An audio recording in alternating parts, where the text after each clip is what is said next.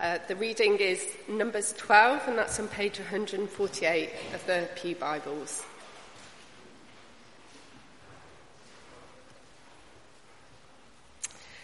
Miriam and Aaron began to talk against Moses because of his Cushite wife, for he had married a Cushite. "Has the Lord spoken only through Moses?" they asked. "Hasn't he also spoken through us?" And the Lord heard this. Now Moses was a very humble man, more humble than anyone else on the face of the earth. At once the Lord said to Moses, "Aaron and Miriam, come out to the tent of meeting, all three of you." So the three of them went out. Then the Lord came down in a pillar of cloud. He stood at the entrance to the tent and summoned Aaron and Miriam. When the two of them stepped forward, he said, "Listen to my words. When there is a prophet among you, I, the Lord, reveal myself to them in visions. I speak to them in dreams. But this is not true of my servant Moses. He is faithful in all my house. With him I speak face to face, clearly and not in riddles. He sees the form of the Lord. Why then were you not afraid to speak against my servant Moses?" The anger of the Lord burned against them, and he left them. When the cloud lifted from above the tent, Miriam's skin was leprous. It became as white as snow. Aaron turned towards her and saw that she had a defiling skin disease, and he said to Moses, "Please, my Lord, I ask you not to hold against us the sin we have so foolishly committed. Do not let her be like a stillborn infant coming from its mother's womb, with its flesh half eaten away." So Moses cried out to the Lord, "Please, God, heal her." The Lord replied to Moses, "If her father had spat in her face, would she not have been in disgrace for 7 days? Confine her outside the camp for 7 days. After that she can be brought back." So Miriam was confined outside the camp for 7 days, and the people did not move on till she was brought back. After that, the people left Hazeroth and camped in the desert of Paran.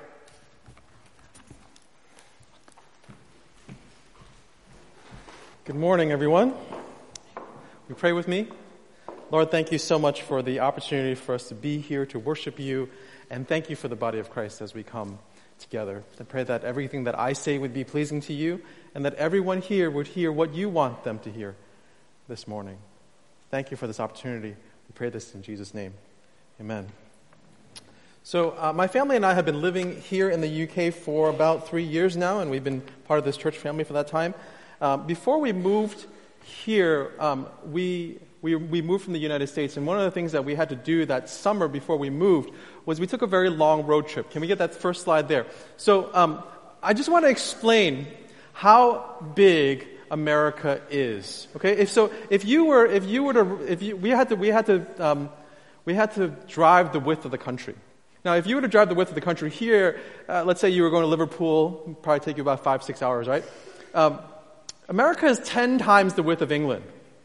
And so we actually had to be in different places. We had to be in Chicago for different purposes in New Jersey, in Florida, in Texas, and then back in California. And so we actually took a series of long road trips to do all those things.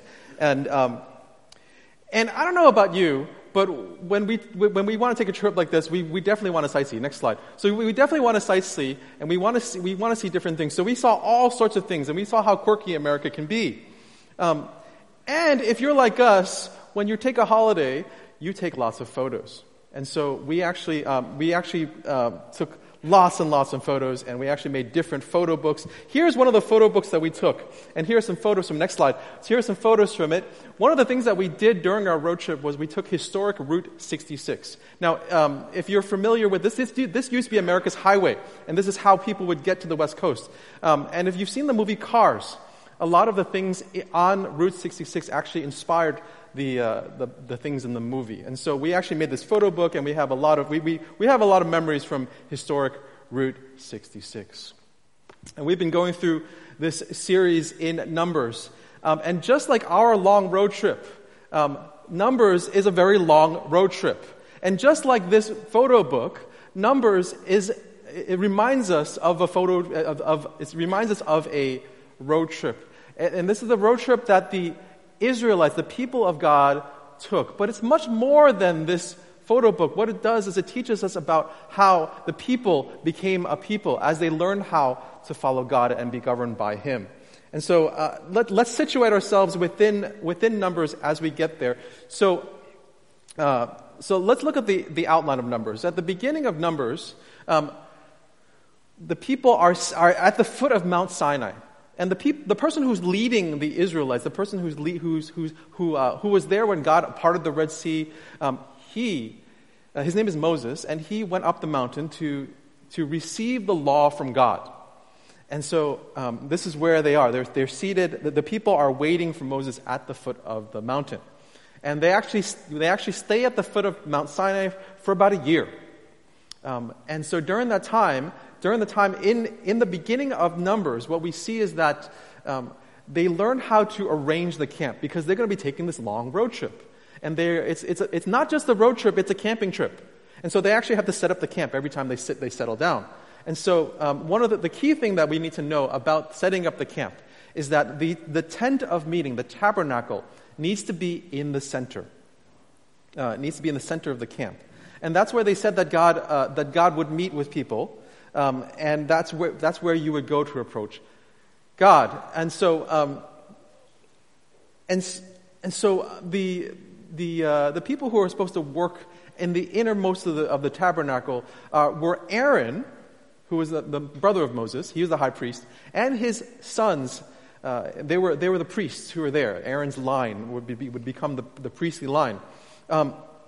But also there were other people who needed to work the tabernacle, and those were the Levites. Aaron came from the tribe of Levi, and so the Levites were other people within that tribe, and they were to work the tabernacle. And so Aaron and the Levites would be camping around the tabernacle, and then the other tribes would be camping around them, and then around them would be the outside of the camp. And so we have these. You can imagine these concentric circles. So every time the people of God settled down, they had to set up the camp this way. The next section in Numbers talks about laws about the camp. It's about how to live together while they were in the wilderness. And so it talks about how there would be different situations, that this is how to govern yourselves. Okay?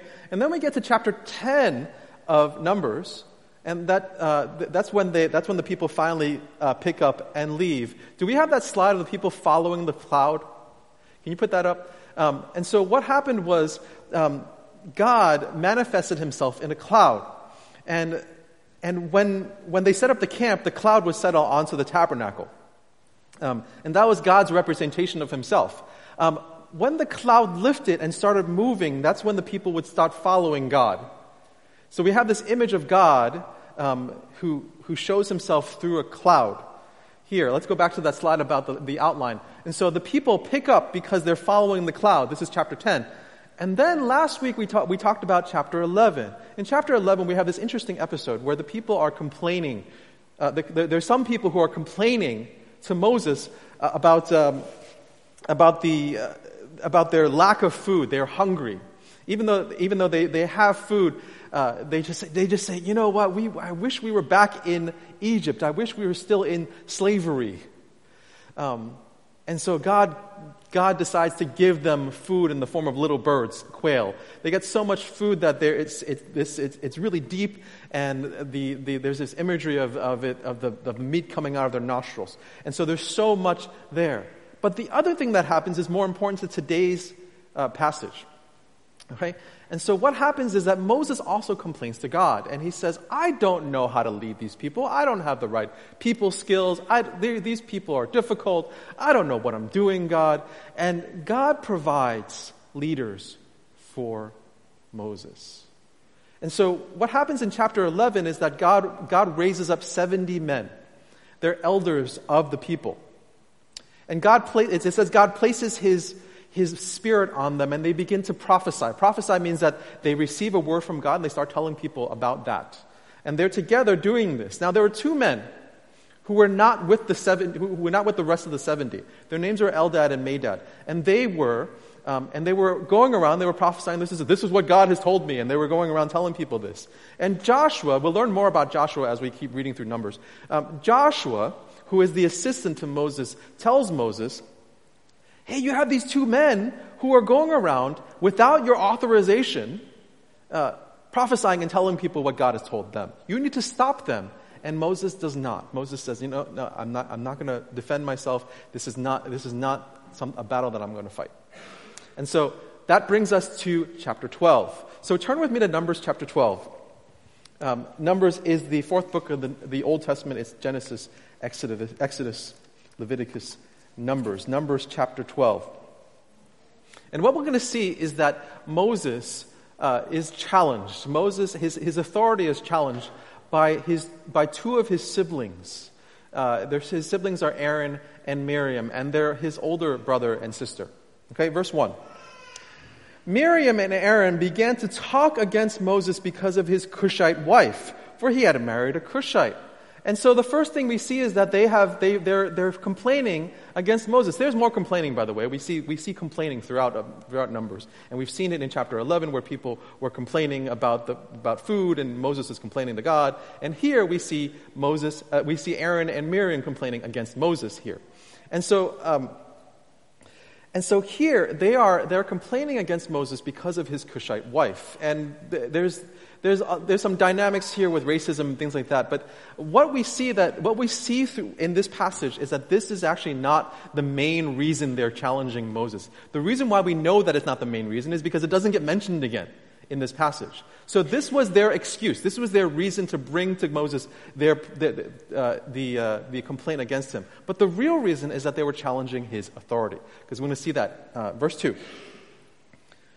Has the Lord spoken only through Moses, they asked. Hasn't he also spoken through us? Now, in order for us to understand this, we need to understand who Aaron and Miriam are. They are his brother and sister. But there's something special about them. Miriam is a prophetess. God has spoken to her before, and she has spoken to the people what God has spoken to her. So when she says, God has spoken to us, that's true. All right? And Aaron, remember I said Aaron is the high priest.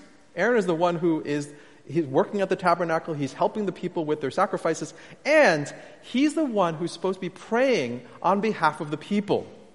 And so here we are. These are not just two ordinary people. These are two people that the nation would consider prominent in their midst.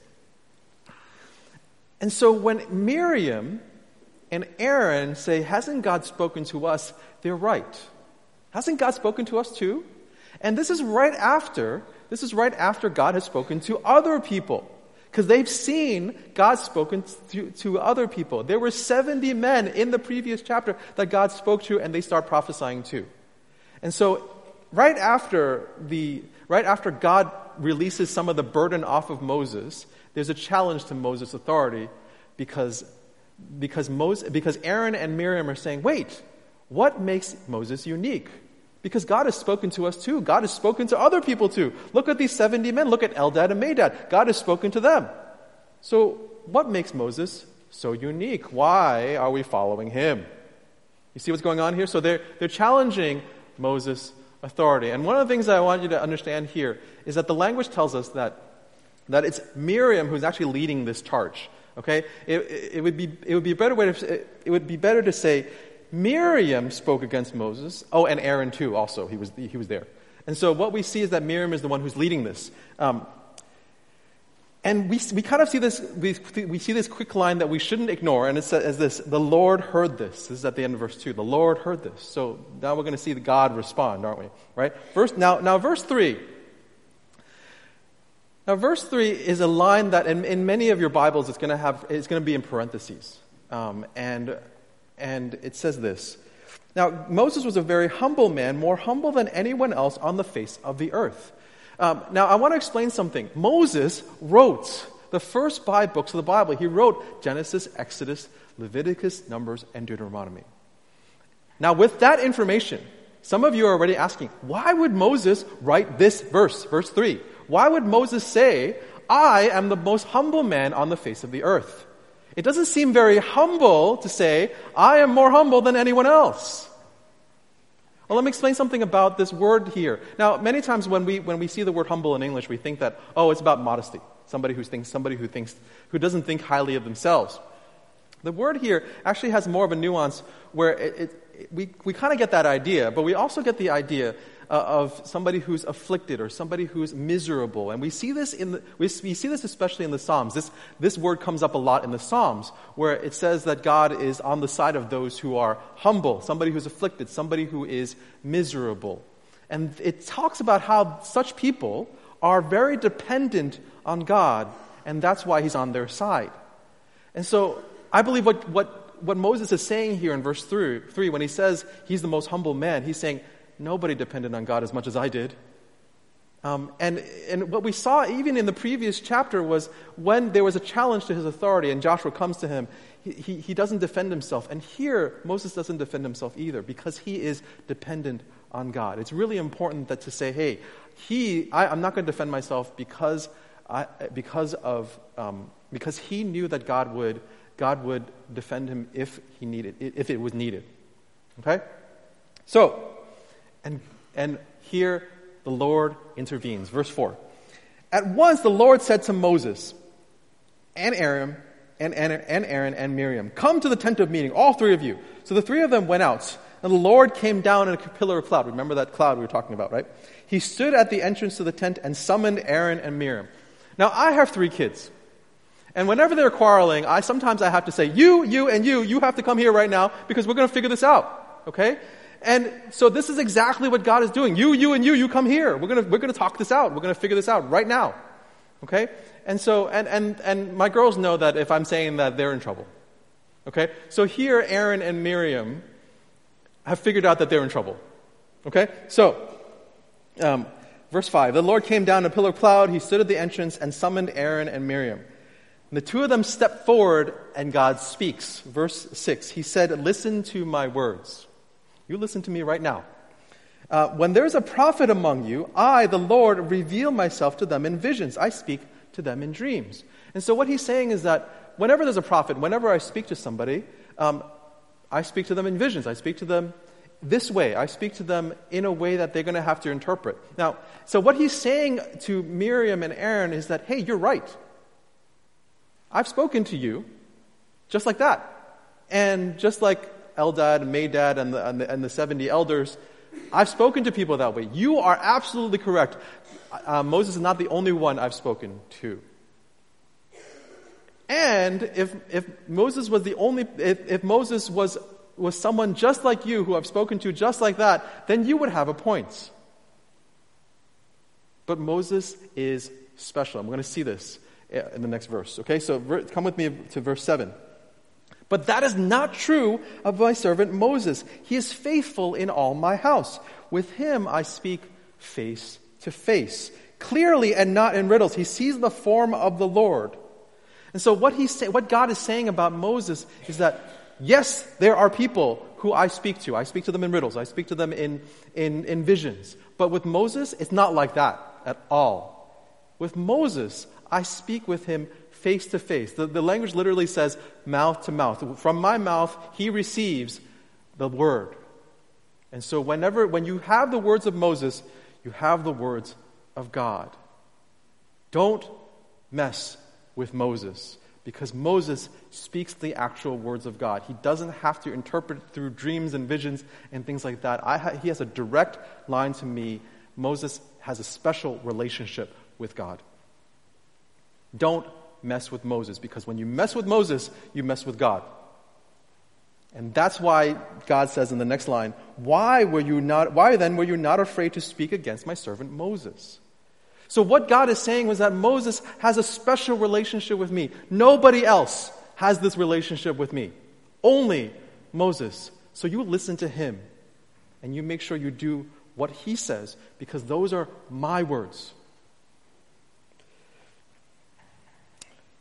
Verse 9, the anger of the Lord burned against them, and he left them. When the cloud lifted, remember the cloud? The cloud lifted from above the tent. Miriam's skin was leprous. It became white as snow.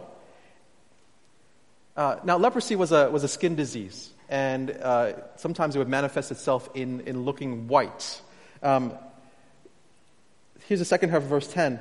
Aaron turned towards her and saw that she had a defiling skin disease. Now I want to pause here. Now remember we talked about how there would be laws about the camp. Earlier in Numbers, there's laws about the camp. And one of the situations that it was talking about is when somebody has a defiling skin disease. If someone had a skin disease, they had to go to the tabernacle and get inspected by the priest. And the priest said, okay, this person has a defiling skin disease. They had to leave the camp. They had to go outside the camp. Remember, we talked about the concentric circles. And this was an object lesson saying, hey, only that God demands purity. We're talking about God's holiness here. And so when someone had a skin disease, they had to leave the camp. Now, this doesn't have to do with sin, but it tells us that God demands purity. Okay? And so, remember, it's the priest who has to diagnose someone. And here is the priest. It's Aaron. And he is in this awkward situation of turning to his sister and looking and saying, oh no, she has to leave the camp. I have to do my job. And say, hey, she has to leave the camp. You see what's going on here? So Aaron suddenly realizes how serious this sin was. And so he turns to Moses, verse 11. And he says to Moses, please, my Lord, I want you to notice this. He says, my Lord, to Moses. Please, my Lord, I ask you not to hold against us the sin that we have foolishly committed. Now, before we move on, I want to make sure that you understand something. I've said it before. Aaron is the high priest. His job is to pray for people to God on behalf of them. And yet here, what Aaron is doing is he's just realized what God is saying about Moses. And he's saying, Moses, you have a special relationship with God. I need to ask you for your help. Do you see what's going on here? The high priest, don't miss this, the high priest is saying to somebody else, I need you to speak to God for me. Okay? This is serious, and Aaron realizes that he's not only messed with Moses, he's messed with God. And so he's speaking to Moses and saying, please, and he calls him my Lord, please, don't hold this sin against us. Verse 12, do not let her be like a stillborn infant coming from its mother's womb with its flesh half eaten away. Now this is a graphic depiction of what Miriam looked like. When an unborn child dies in its mother's womb, that skin will start to decompose, and a stillborn infant will come out looking like that. Okay? And so this is no joke. And Aaron here is pleading on behalf of their sister. Aaron, whose job is, he's the one who's supposed to pray for the people, and yet he is saying, I realize that my error here. Moses, what can you do for us? Verse 13. So Moses cried out to the Lord, God, please heal her. Moses is the one who intercedes for Miriam, not Aaron. And God answers because, again, Moses has a special relationship with God, right? God answers, verse 14, the Lord replied to Moses, if her father had spat in her face, would she not have been in disgrace for 7 days? Confine her outside the camp for 7 days, and after that she can be brought back. So Miriam was confined outside the camp for 7 days, and the people did not move on until she was brought back. After that, the people left Hazeroth and camped in the desert of Paran. Now, one of the things that we realize here is that Miriam is healed. Okay, because the law said that if you had a defiling skin disease, you had to leave the camp. And so the fact that he says that she can come back in 7 days, that means she's healed. Now, the whole thing with the spitting in the face, it was a custom that happened, that if there was a family dispute, the father would spit in the face of a son or daughter who was being dishonorable. And they would be ostracized, and they would be ostracized for 7 days. They would have to leave the camp for 7 days and come back. And so all of this is happening here, and to realize that this was a serious accusation that had no grounding. And so Aaron and Miriam have learned their lesson. They have held up the camp. Finally, they can move on after 7 days. Now, why is this account in Numbers? It doesn't fit with the census, and it doesn't fit with the camping and all those things. What is going on here? Now, remember that Moses wrote the first 5 books of the Bible, and this was not written for the people who were in the wilderness at the time. It's written for the people who would read this later. And the first 5 books of the Bible is not just the law, it's also their history. And it goes all the way back to the beginning of creation. And so we can imagine as the people are becoming a people, and they're learning how to follow God, there would be other people who would come and say, well, hey, God's spoken through me. You should follow me. Don't follow Moses. You should follow me.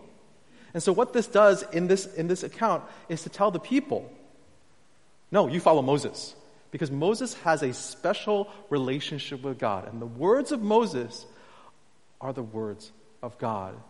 Not like any other prophet that you would come across. Not like Miriam, not like Aaron, not like Eldad and Medad, not like the 70. This is a special relationship. God speaks to Moses face to face. So you follow him. The words of Moses are authoritative, are the highest authority. And so the people can look back on Genesis, Exodus, Leviticus, Numbers, and Deuteronomy and say, those are our authority. They follow that. They follow the laws, and they follow God. So if there would be any challenge again later on to Moses to the authority of their scripture, and they say, no, Moses has a special relationship. There's no one else like this. There's no one else unique. And we actually see throughout the rest of the Old Testament, we see everything points back to the law, to the first 5 books. It says, hey, it's in Psalms and Proverbs, are you following the law? In the prophets later on, you are not following the law. You're not following. Are you remembering? Are you remembering the God who led you out of slavery, who parted the Red Sea? Have you forgotten all of that? You are abandoning God and you're abandoning the law. And so all of this points to how authoritative Genesis through Deuteronomy are. Now, some of you are asking, Daniel, this is great, but what does this mean? I mean, that's great for the people of God and the Israelites, but what does this mean for 21st century Christians? What does this mean for us living in Cambridge today? And some of us might be tempted to think, oh, the moral of the story is that we really shouldn't challenge our spiritual leaders. We shouldn't challenge Steve Midgley. We shouldn't challenge Rachel Browning. We shouldn't challenge David Todd. That's the moral of the story, right? But no, that's not what the Bible's saying here, because we don't have anyone in Christ Church who has a relationship with God the way Moses does. So that's not really the lesson we're supposed to take from this. Some of us might be tempted to think, oh, we should be like Moses and we shouldn't defend ourselves. But we're not Moses. That's not the lesson we're supposed to learn from this. So let's zoom back and think about again what the purpose of this in for the people of God was, and then we'll look a little bit more about what it means for us. So again, people of God are learning how to be a people. They realize that this is authoritative for them, and these are the words of God. And if it was authoritative for the Israelites, it's authoritative for us as well. And so, what does that mean? Well, if Moses wrote down, in the beginning, God created the heavens and the earth, then that's our highest authority. And we say, God created all of this. And we have all these voices that tell us, no, that is rubbish. But we say, no, this is what our highest authority says. When we read about a flood, when we read about Abraham and all of these things, we start to say, okay, this is what it means to submit to the scriptures. And we can talk about what it means to submit to the Jewish law as Christians today, and that's not really a conversation for today. But one of the things that we must realize is that these are the very words of God. And Moses inserts this to make sure that we understand this, because these are the words of God. Now, that's not all. When we get to the New Testament, we learn about somebody who's an even greater Moses, who's even greater than Moses. And we learn about how there's nobody who had a relationship with God the way Moses did. Who could possibly be greater than Moses? We see in the New Testament that Jesus Christ is greater than even Moses. Moses spoke to God face to face, but we have someone who comes. He is God.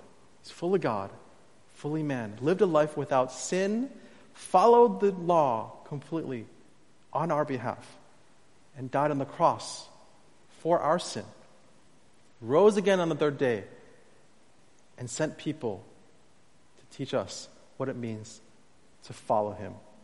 And so when we see in the New Testament, we have the very words of God. We have the very words of someone who is greater than Moses. So when we see in the Gospels and we see in the epistles, we see the words of God and we see the words of the apostles, the one who are sent by him. And we need to say, these are our highest authority. This is what we submit to. So when Jesus says things like, if you come after me, you must deny yourself, take up your cross, and follow me. Is that the message that we get? That we need to deny ourselves? When Jesus teaches, are you loving your enemies? Are we submitting to that? When Jesus teaches the Great Commission, we make disciples of all nations. Are we obeying that? And then we have the words of the apostles that he sent. The words of Paul and Peter and James, people who were sent by Jesus. Are we following him? We have the words of someone who's greater than Moses. And the book of Hebrews tells us that Jesus is greater than Moses. He's greater than Aaron because he's our great high priest. And we notice that in Numbers 12, Moses was the one who was interceding on behalf of his sister. But what we see in the book of Hebrews is that Jesus, after his resurrection and his ascension, seated at the right hand of the Father, and he is constantly interceding for those who follow him. And so we have an even better Moses, an even better high priest. And that's who we follow. We follow Jesus with me. Let's pray together. Lord, thank you for these words in Numbers, and it doesn't seem to fit into the narrative, but we see that it tells us about the authority of your word. And it's hard to follow you. And it's hard to follow these words here. Lord, I pray that you would give us the strength and the courage and the ability to follow you, to submit to you as our highest authority, to submit to the words that you've given us. And whatever that means for someone, and I believe that each of us comes in this morning maybe struggling to follow something that you've taught us. And so, Lord, I just pray that you would, I pray for your forgiveness, and I pray that you give us the strength to follow you. In Jesus' name we pray. Amen.